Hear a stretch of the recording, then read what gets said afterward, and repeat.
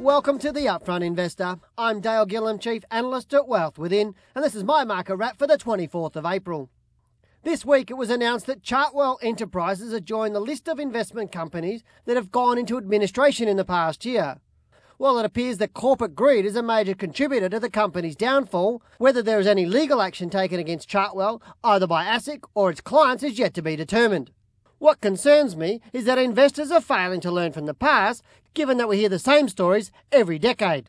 Any company promoting returns of 70% per annum needs serious investigation by prospective investors, simply because high returns normally mean high risk.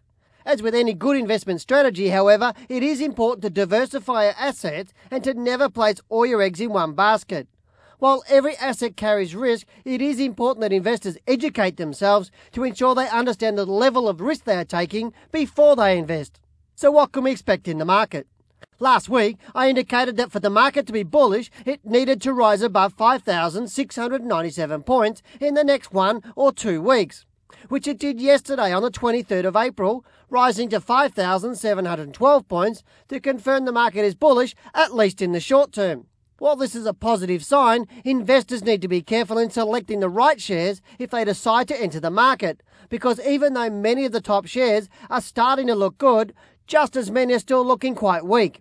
Furthermore, many of the stocks that are rising right now are trading on lower volumes, which suggests that the institutional investors who contribute to around 80% of our market's liquidity are still being conservative.